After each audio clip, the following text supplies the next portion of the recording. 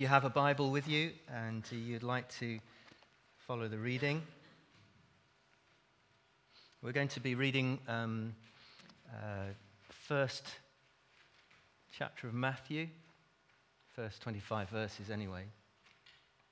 And we'll be reading some of this probably again at the carol service, but the bit that gets left out at carol service is the first bit. And you'll know why if you've read it a few times, or skim-read it, or just jumped it to the other verses that make much more sense.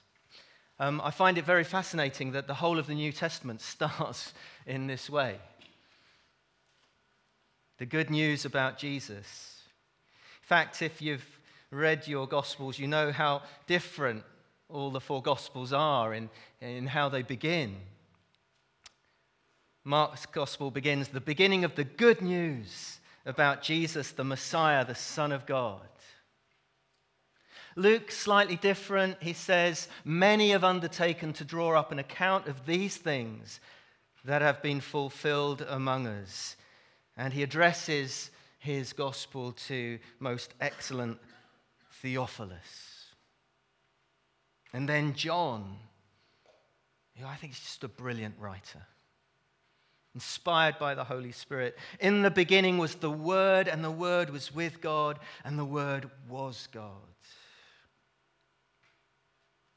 And Matthew begins, this is the genealogy of Jesus, the Messiah, son of David, son of Abraham. I wonder which one of those beginnings captures your attention the most. If you were to vote, which is your favorite gospel introduction? I think mine is John's, but that's just me. But Matthew begins with a great long list of names, and we're going to read them. I thought it might be fun if I just picked on someone to do tonight's reading, and then I thought it wouldn't be so much fun, it might be just a bit mean. So if I get any of the pronunciations wrong, and if you're thinking that, you should have come up and read it. Okay. This is the genealogy of Jesus, the Messiah, son of David, son of Abraham. Abraham was the father of Isaac, Isaac the father of Jacob, Jacob the father of Judah and his brothers, Judah the father of Perez and Zerah, whose mother was Tamar, Perez the father of Hezron, Hezron the father of Ram, Ram the father of Amminadab, Amminadab the father of Nahshon, Nahshon the father of Salmon, Salmon the father of Boaz, whose mother was Rahab, Boaz the father of Obed, whose mother was Ruth, Obed the father of Jesse, and Jesse the father of King David. David was the father of Solomon, whose mother had been Uriah's wife, Solomon the father of Rehoboam, Rehoboam the father of Abijah, Abijah the father of Asa, Asa the father of Jehoshaphat, Jehoshaphat the father of Jehoram, Jehoram the father of Uzziah, Uzziah the father of Jotham, Jotham the father of Ahaz, Ahaz the father of Hezekiah, Hezekiah the father of Manasseh, Manasseh the father of Ammon, Ammon the father of Josiah, and Josiah the father of Jeconiah and his brothers at the time of the exile to Babylon.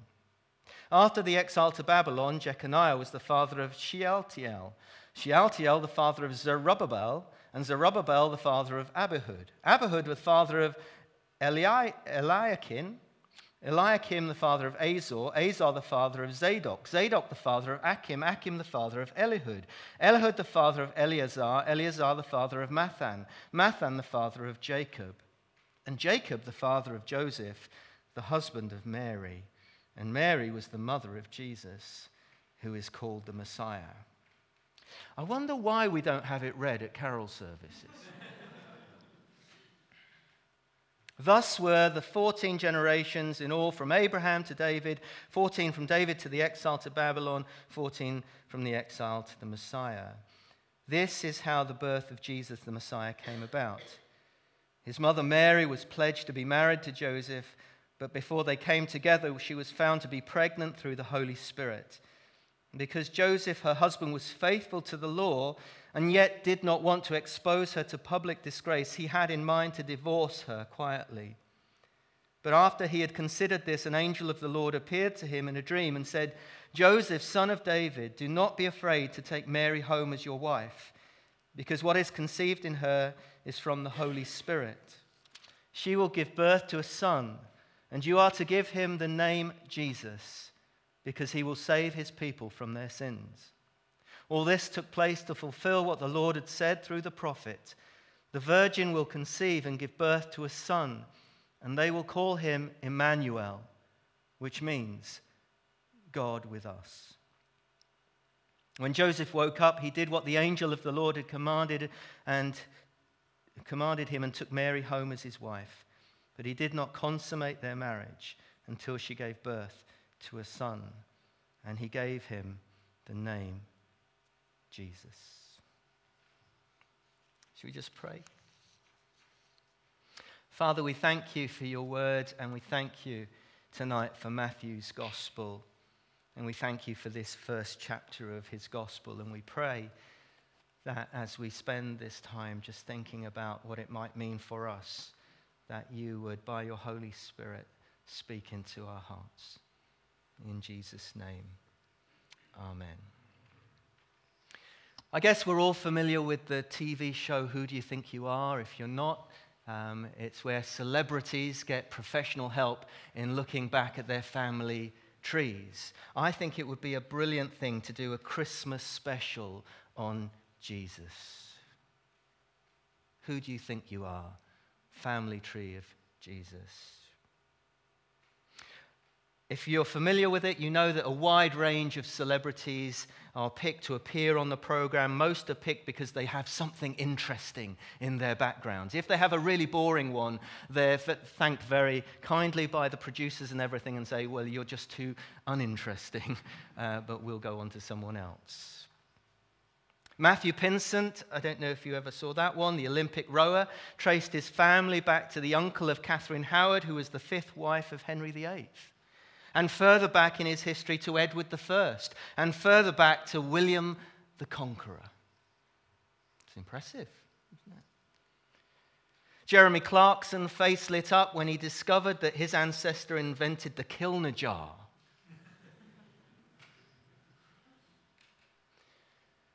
Jerry Springer said a silent prayer when he visited the concentration camp where his grandmother died, gassed by the Nazis. And Patsy Kensit was shocked to discover that she came from a long line of criminals. And Matthew begins his gospel, the good news about Jesus, with a genealogy, a family tree. And he sets Jesus in the context of what God has been doing for his people from earliest times. And he ushers in this theme of fulfillment. And if you've read Matthew's gospel, you will know that he uses the word fulfill and fulfillment so many times. This happened to fulfill what was said. Now, it's not intended to be a comprehensive list. There are names missing here if you look at the other genealogies as well. But he deliberately puts them in this order of 14s. And he gives prominent position to three names: Abraham, David, and Jesus. But if you look a bit more closely at the family tree, you might be surprised at some of the people who are in that list. It doesn't always make easy reading. One of the first things that sort of sprung out at me was that Jesus is descended from Judah. Well, that's okay. Judah was one of the sons of Abraham. He's descended from Judah and his daughter-in-law, Tamar. If you've never read the story of Tamar, Tamar, who dressed herself up as a prostitute to trick her promise-breaking, backsliding father-in-law into having sex with her that she might have a child.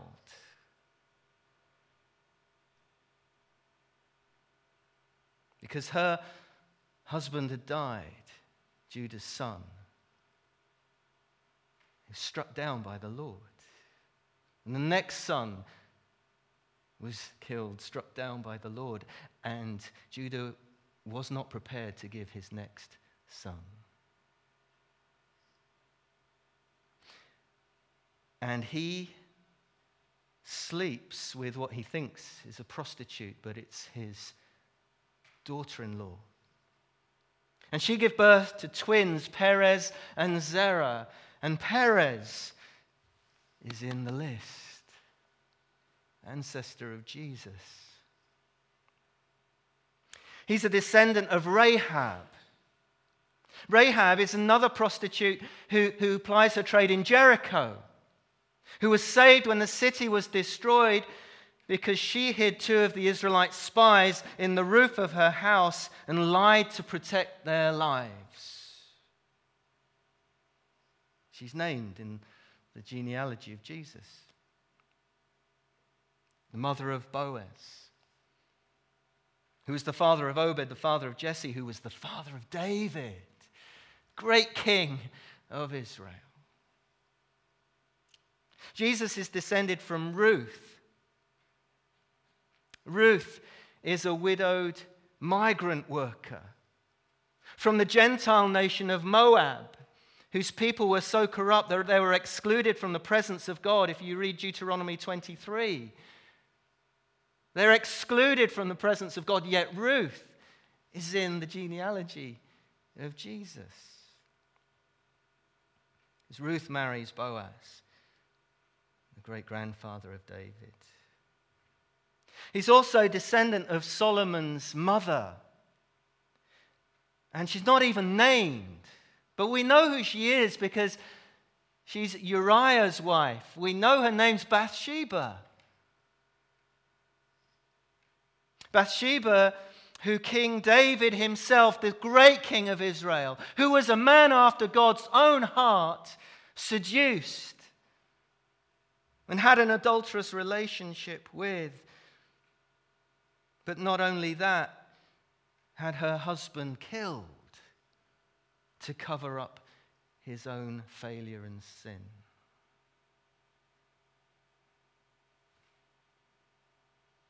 Wouldn't the BBC have a field day with Jesus' ancestry? And then there's the four kings, Rehoboam, Jehoram, Ahaz, and Manasseh. They were four of the most wicked kings of Judah who lived. Jesus. And then finally, you get to the great bit at the end, tells us that Jesus is the son of Mary.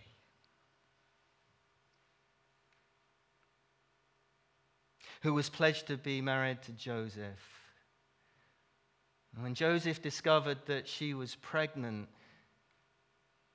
he was going to divorce her quietly because he assumed, obviously, that she had been sleeping with someone else. And there was scandal attached to it. Until he is told by an angel that what is conceived in Mary is by the Holy Spirit. See, now that's a family tree. You think you've got a few dodgy characters in your family. So why?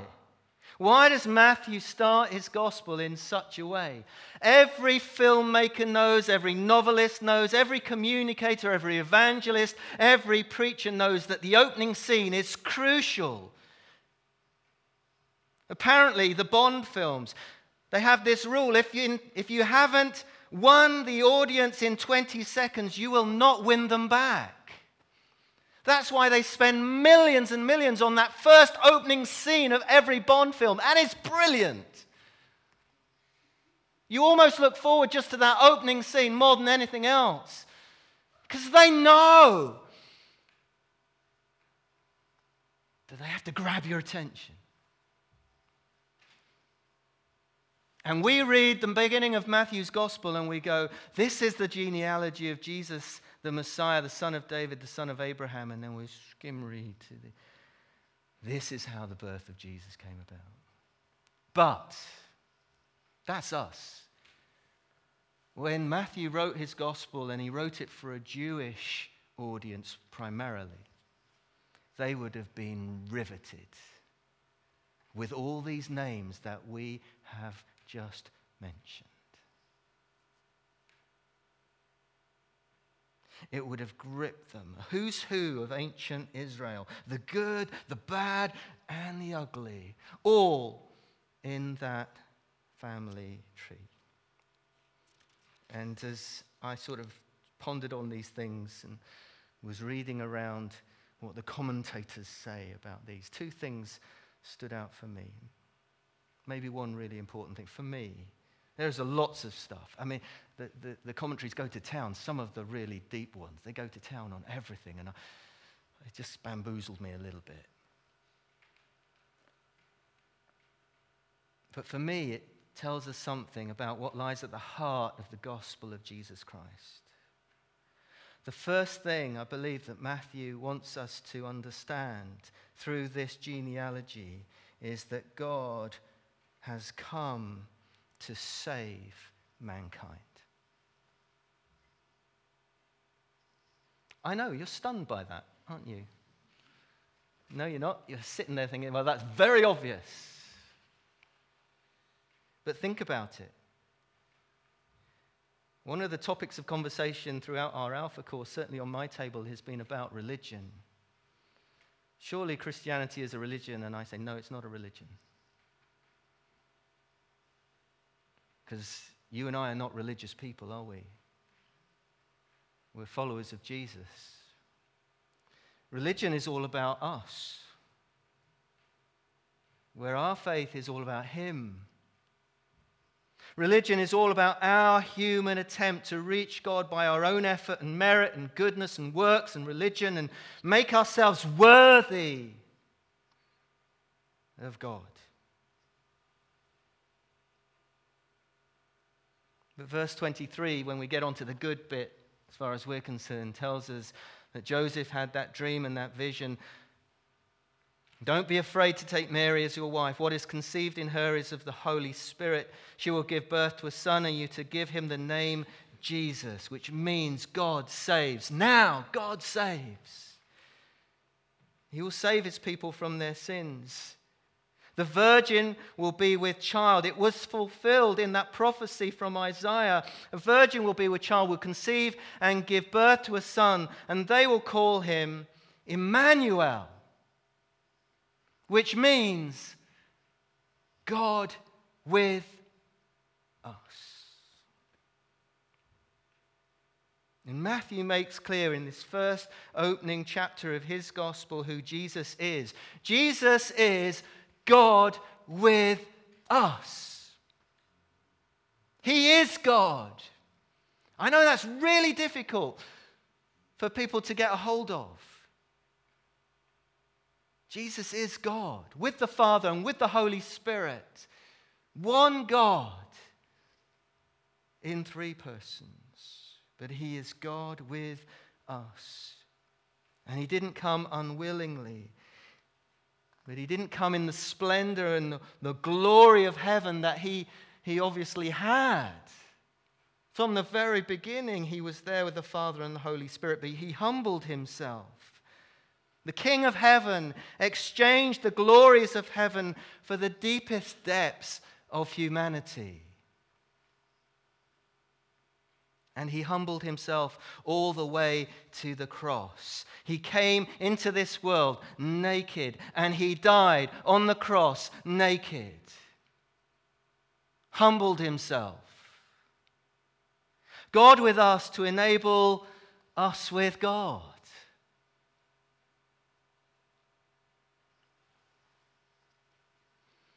John in his letter, 1 John. He says, "This is love, not that we loved God,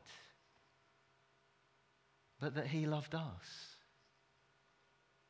Jesus offers salvation to humanity by undoing through his perfect human life what Adam had lost through his sinful life. And the sin that we each of us has repeated in our own lives.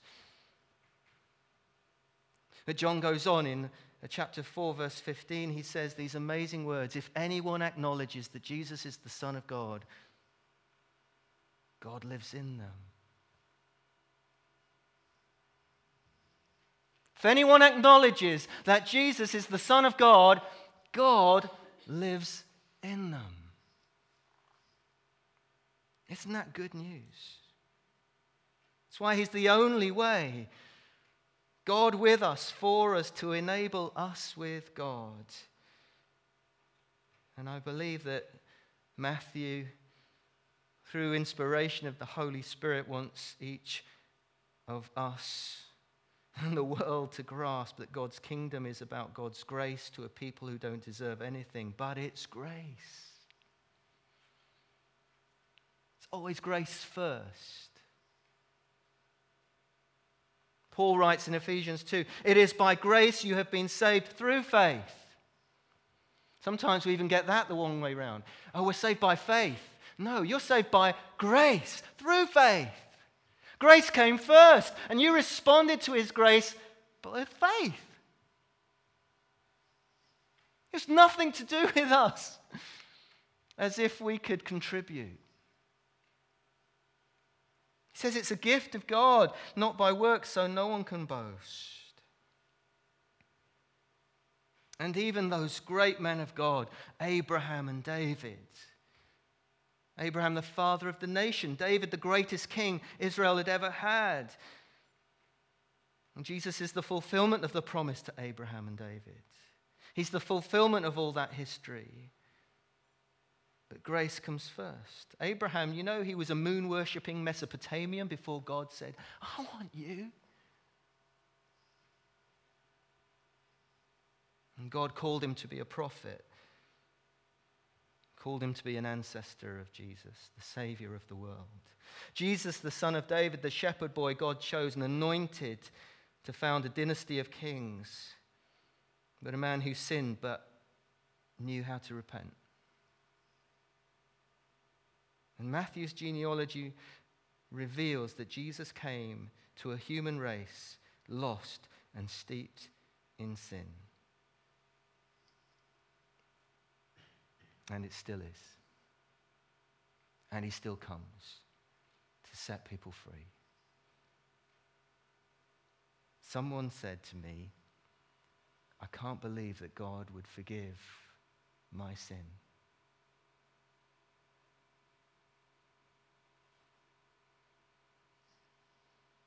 And we were able to say he forgives every sin. Every sin. Because grace comes first. Imagine if you had to earn it. If you had to prove yourself good enough. His grace outweighs our sin.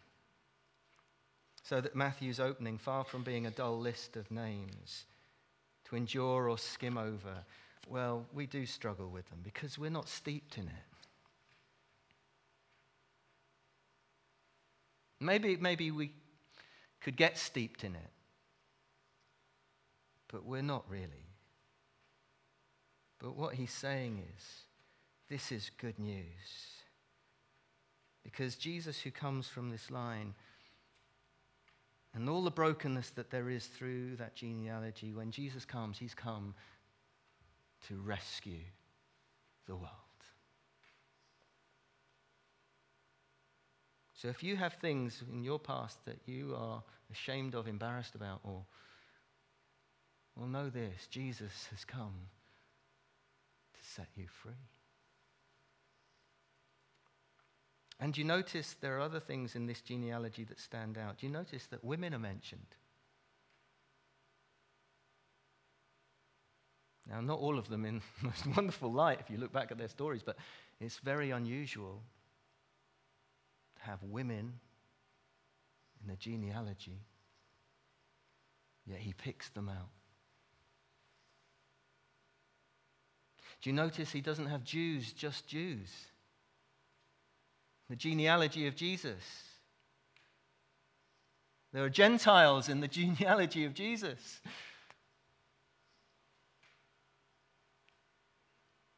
And he breaks the barriers between men and women. He breaks the barrier Jew and Gentile. He breaks the barrier between good and bad. People we would have written off and say, well, let's just skim over that bit in the genealogy.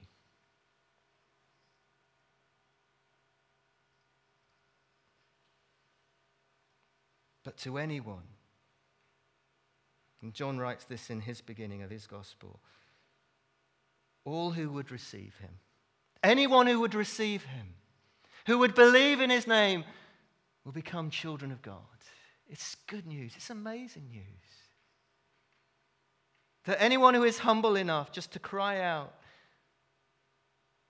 and say, Jesus is Lord, God lives in them.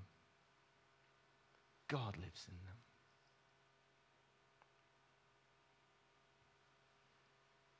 And as we celebrate Christmas and we read the familiar stories again, and we hear again that Jesus came, Emmanuel, God with us, to enable us with God.